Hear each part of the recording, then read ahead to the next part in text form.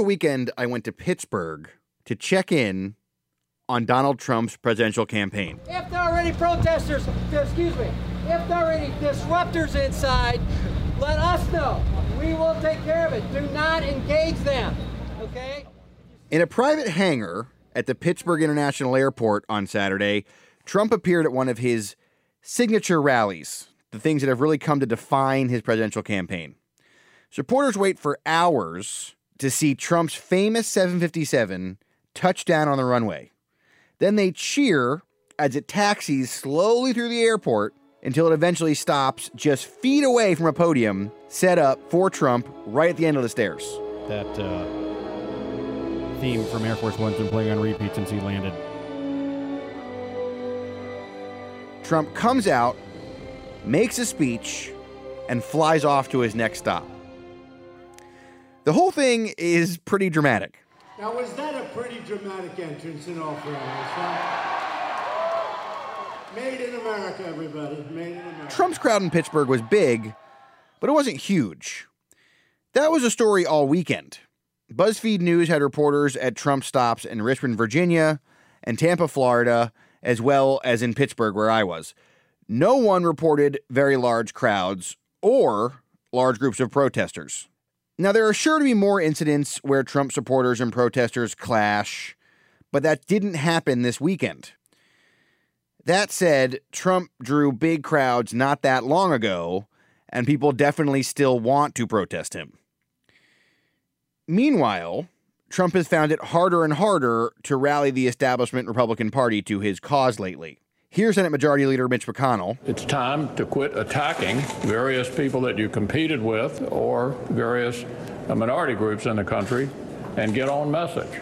He has an opportunity to do that. Here's House Speaker Paul Ryan on Face the Nation earlier this week. Hopefully this is a learning experience. Hopefully, we can learn from this and move forward with a better tone and a campaign that everybody can be proud of, that unifies people, that doesn't divide people. Trump has also come under withering attacks from Democrats. He is not just unprepared.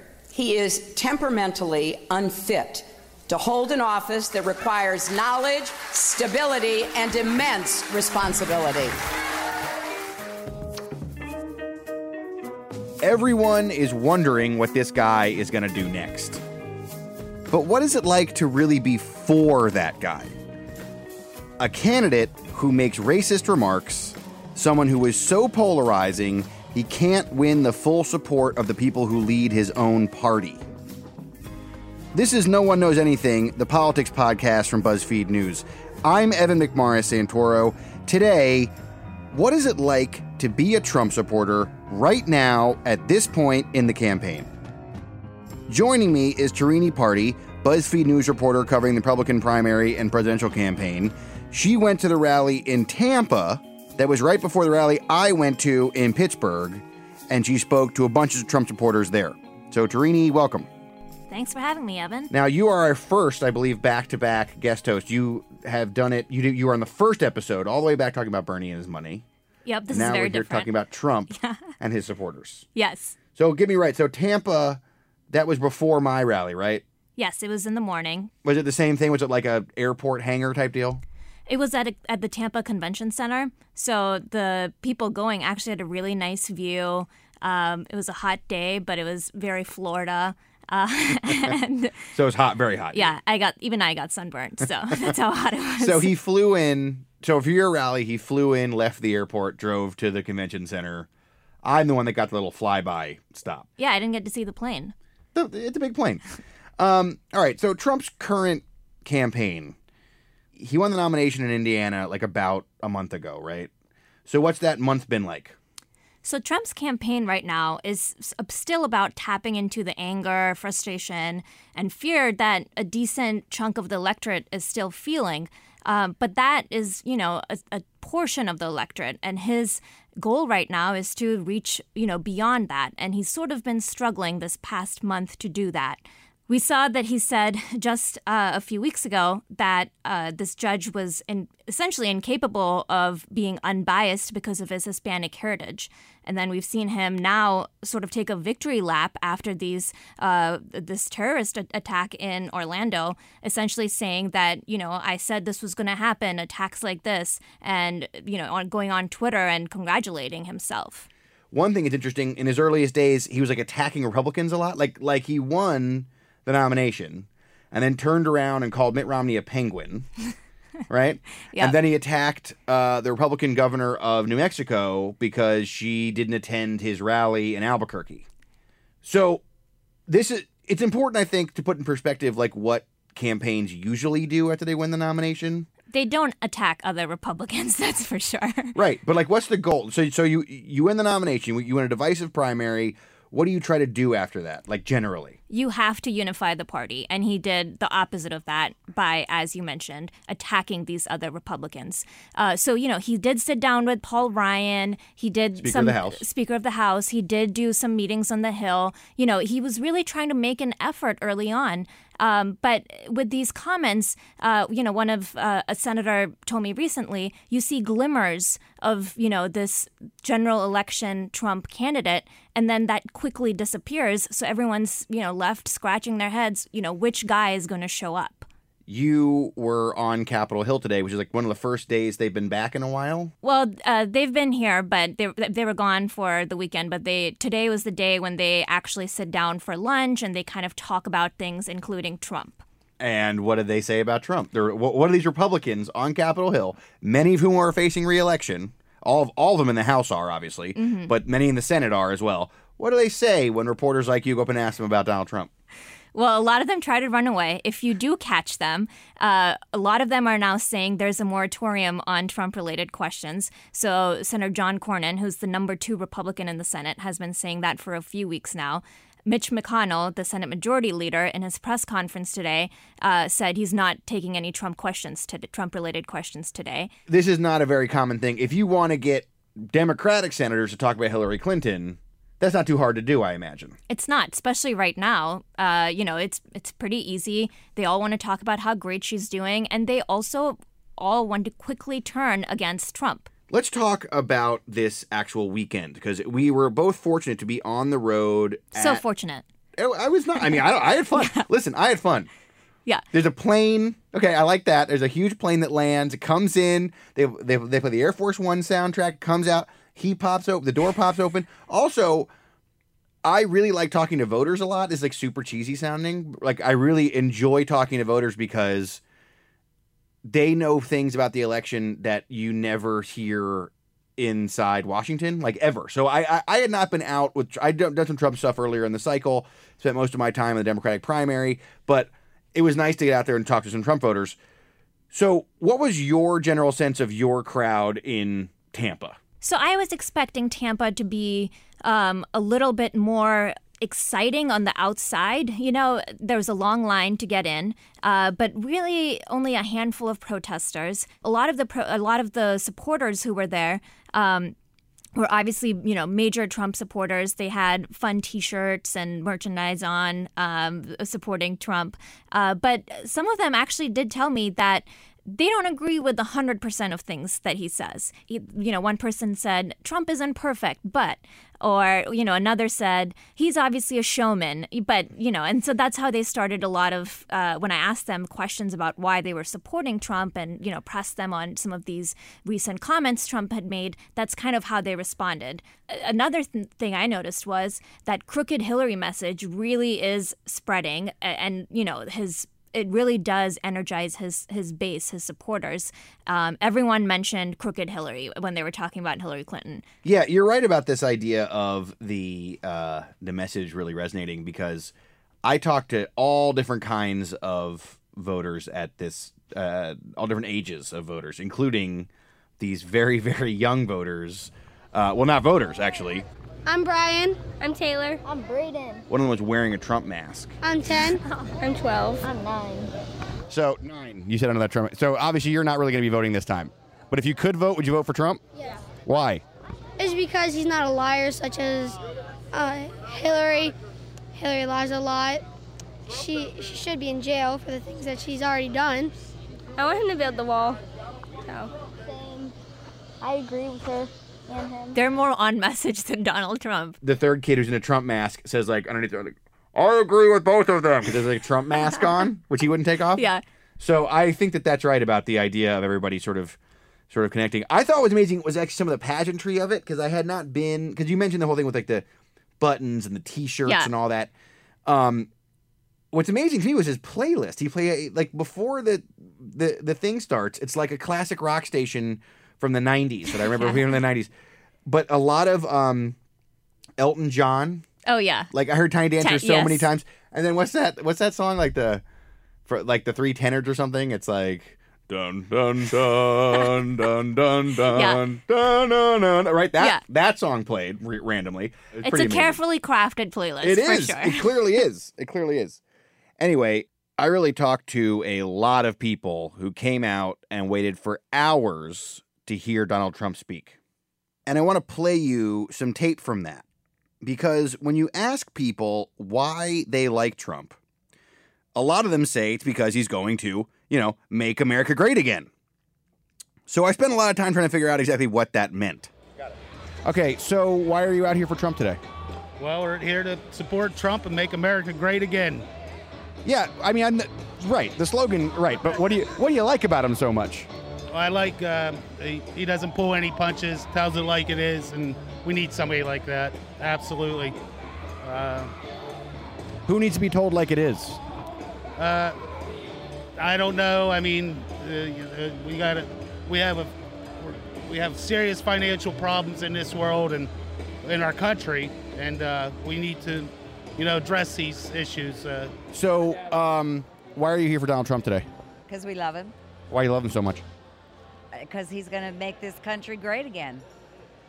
Sure, I mean that's what his slogan says. But what fires you up about Donald Trump? I mean, what when you see him speak, what does it get you? We're like-minded, I think we need to keep the Muslims at bay. What are you worried about with Muslims? That they're going to cut my head off, possibly. And if they don't have Trump, that might happen more. You think? Hell yeah. What's Trump going to do? He's going to stop the inflow of the Muslims, of all these immigrants. And we need to stop it anyway because it's totally destroying our country, our economy. That last person was Addie Gonzalez. She drove to Pittsburgh from Ohio for the rally. She's a person who is clearly not upset about Trump's comments against Muslims. So I talked to a lot of voters. Another guy I talked to, his name is Gordon Meddy. He's a Trump supporter who really does not care at all for his party's reluctance to wholeheartedly endorse his candidate for president. A bunch of crybabies didn't get their chosen candidates in, and it was ugly for a while. Now they're starting to rally behind him. And do you think Trump is good for the GOP?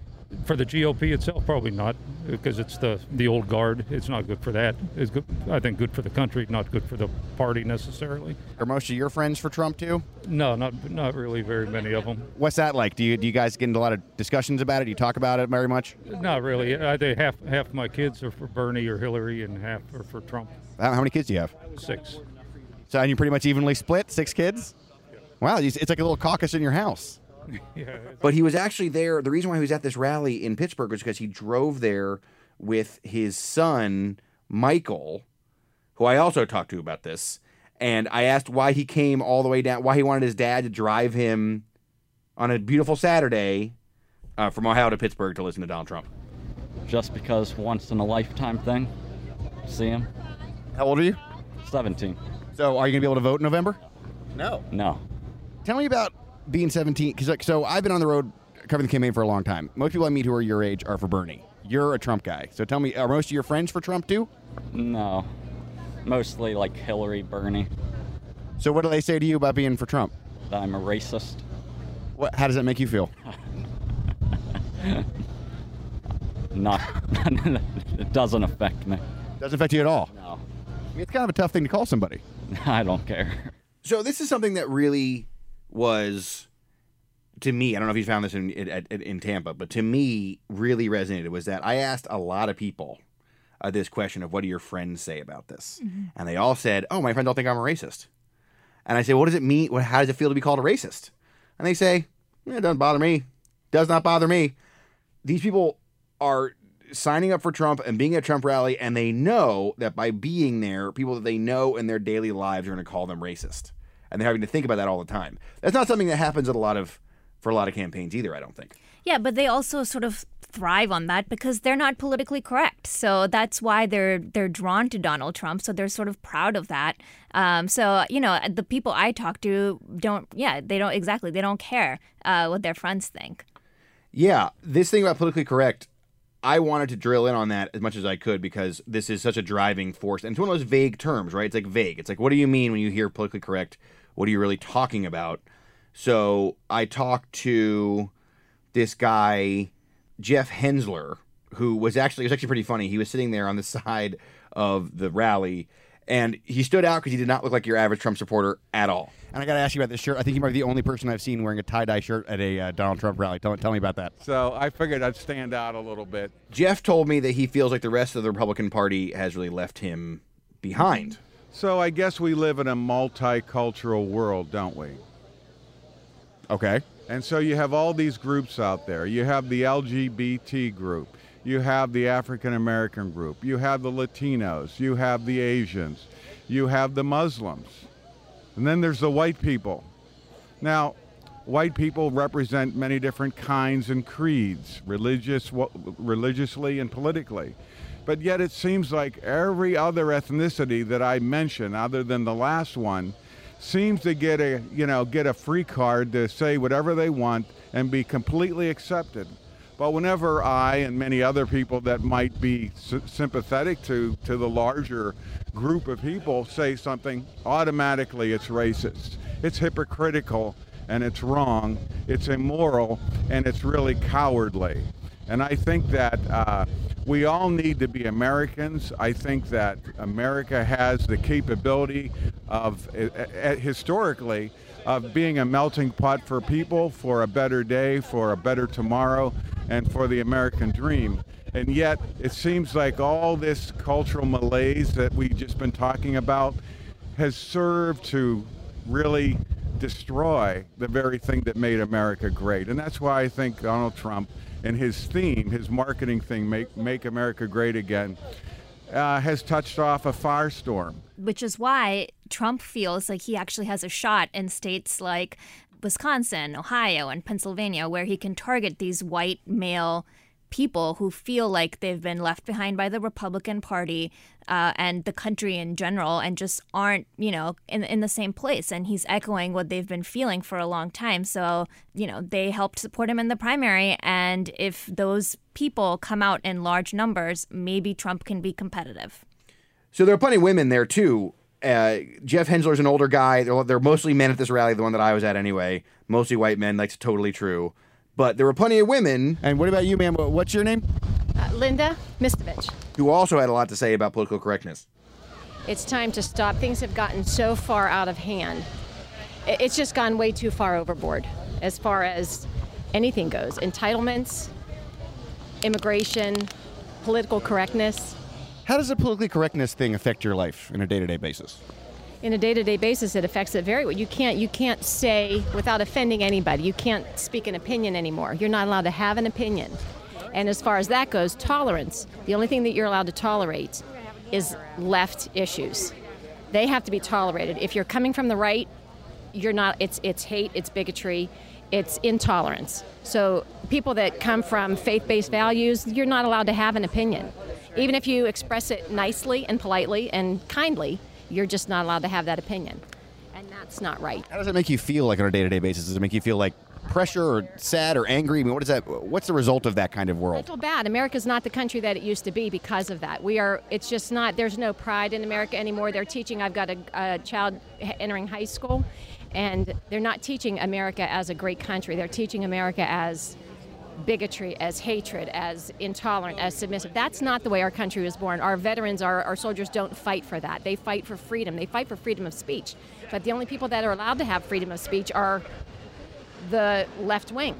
And they're raising a whole generation of kids. We're with our kids for 3 or 4 hours a day at home. They go to school for 8 hours.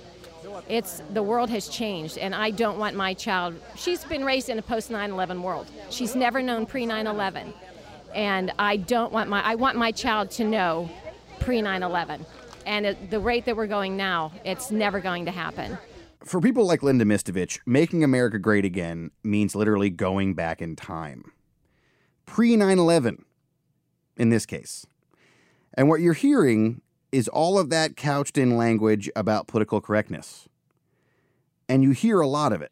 It's not, I mean, you don't hear a lot of the job stuff that people talk about. You hear a lot of this kind of stuff. Is that fair from your? Definitely. One funny story from Tampa, there was a lady kind of standing by as people were going in and giving kind of a running commentary on the phone to, I assume, a friend or someone on sort of the racial and gender breakdown of the people trying to get in. So she looked right at me and said, some Indian, maybe Mexican type looking people. I saw 2 black people, a lot of women. And so I tried to catch up with her to see, why she was doing that, but she didn't want to talk to me. Some Indian or maybe Mexican. Yeah.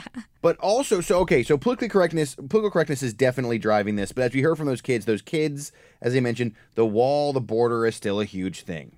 You got a much more interesting quote about the border than I think I've heard from a lot of people ever. So I was talking to a lady I was talking to her about a totally different thing about money and Trump. And she decides to just keep on going as her husband was, trying to tug her. He was getting antsy. He wanted to keep going. But she obviously moved on to the wall and the border. And then said, it's not just the Mexicans that we need to keep out. It's also the Polish. I know a few Polish families who've come in through the southern border. And I had to clarify, Polish? And she was like, yeah, I know a few Polish families who've done that. So she wants a border wall built to keep Polish people out.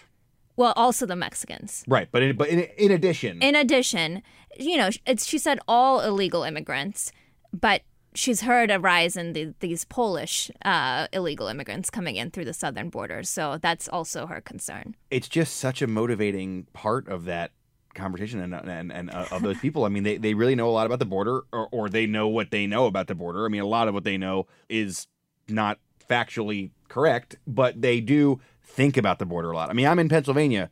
I was very far from the border. Yeah. And you were in Tampa, Florida, which is, I guess, closer to the border. Yeah. But, Trump opens his stump speech essentially with this, and the crowd kind of shouts back at him. He says, we're going to build a wall. And then the crowd cheers. And then he says, who's going to pay for it? And then, the Mexico, the crowd yells back. So that's the key part of his candidacy, and they love it. And you mentioned that some people that you talked to were distancing themselves a little bit or feeling a little bit like they don't want to embrace him wholly. I actually had a great conversation with this guy, Jeff D'Alessio, who actually supported Rand Paul, the libertarian, at the beginning of this whole thing. Rand Paul supporters are kind of like, sure, the Bernie bros of the Republican Party. These are not people who you would expect necessarily to be for Trump, actually. Like, they're more the libertarian cut. But this guy is going for Trump. You vote for him because he's like the compromise candidate. Everyone has to compromise some of their ideals to basically follow Trump, and it's a gradual process. Supporting Trump, it takes a while for you to actually become a Trump supporter. You have to get used to his new how he acts out in public. So. What do you mean by that? Tell me more about that. He's not your average politician. There's never really been a politician like him. So, I mean, it took me a while to get used to him. But after you get used to him, you become a Trump supporter. It's not so bad. You realize we're all just average Americans here. There's no radicals here. I mean, it might be a majority of people here are white, but it doesn't mean we're racist. It's just, I guess, it's how white America feels right now. A lot of that, I mean, that racial anger among these white Americans is a big part of this. I mean, there was a lot of it there that I found, and you seem like you found this a lot of the same. Yes, definitely. I mean, it is related to illegal immigration and jobs, and this message is still his primary campaign message, though. And, it's helping his base, but again, he's not really expanding his supporters. that's the kind of also a problem with this general election pivot here, because if he does actually change, he might start losing some of his base, core supporters who, get on Twitter and like seeing all his rants. And also, there's still a long general election to run, and Republicans do like to really attack Hillary Clinton, and they have viewed her from the very beginning as a weak candidate, when the reason there was 17 people in the race is because Republicans thought they could really beat her. They felt like they could, and there's plenty of stuff to run against her on, and maybe he's hoping for that. But that's another area, right, where the party has hoped that he would be more focused on her, right, and less talking about sort of Judge Curiel, who's not running for president. Yes. And honestly, I think based on my conversations with a lot of these Republicans, I think they're starting to just give up hope that he's ever going to actually change that much. And his supporters, I think, maybe rely on that. Like they actually like that. And they love that. He's, going against the establishment. He's not the typical candidate.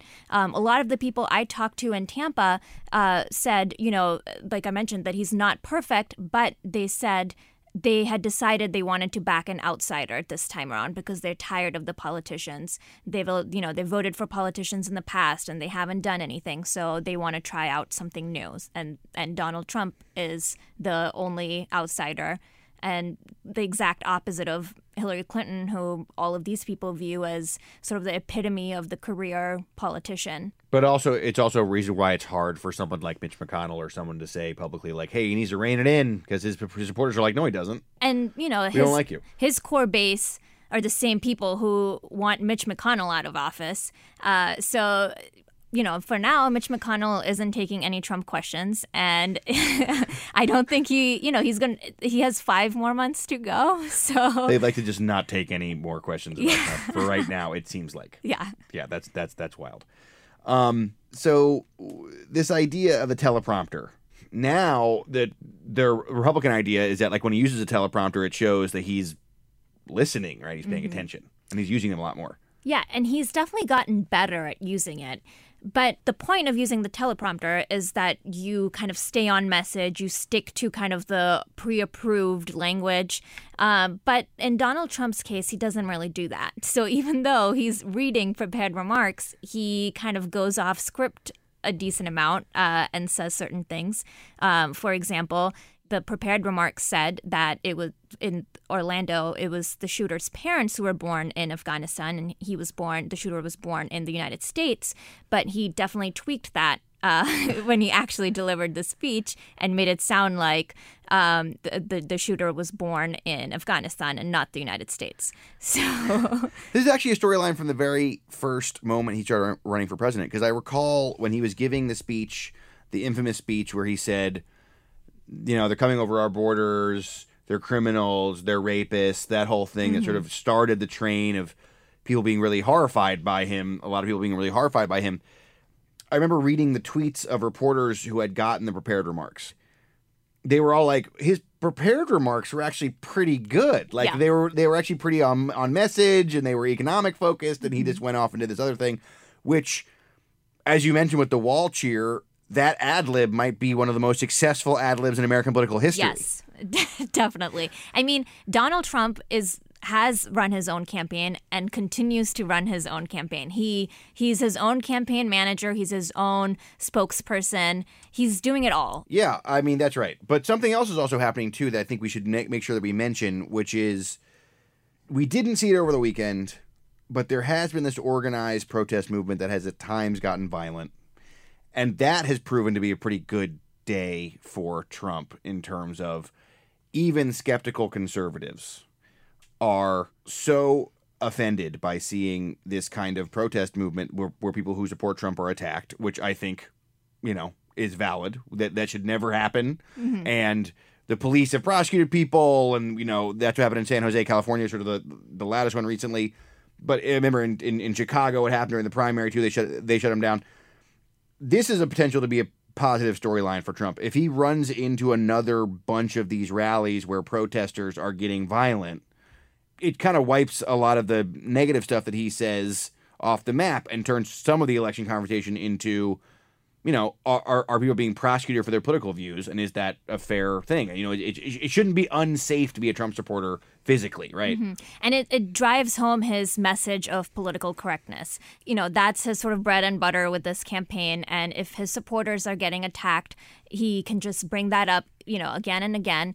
But Democrats are starting to sort of make the point that he is so divisive that, this violence shows how divisive he is. And that is a problem, when you're running for president. So they're sort of, playing around with their sort of messaging when these protests happen. We are, probably going to see some more of these protests, potentially a lot more of them in Cleveland, where the Republican convention is. Yeah.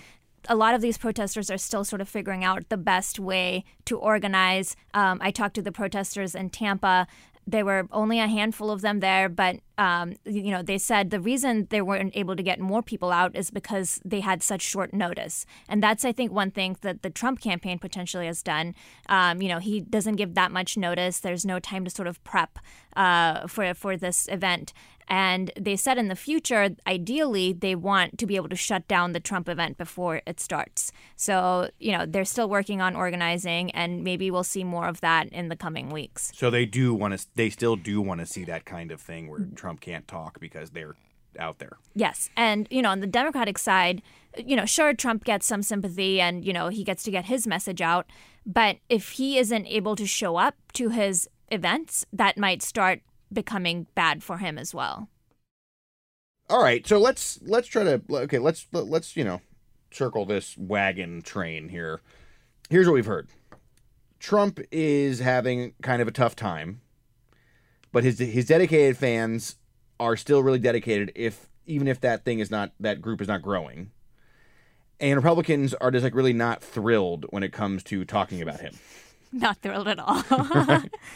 So, Tarini, when it comes to 2016 and Trump, do we really know anything? We know nothing when it comes to Donald Trump.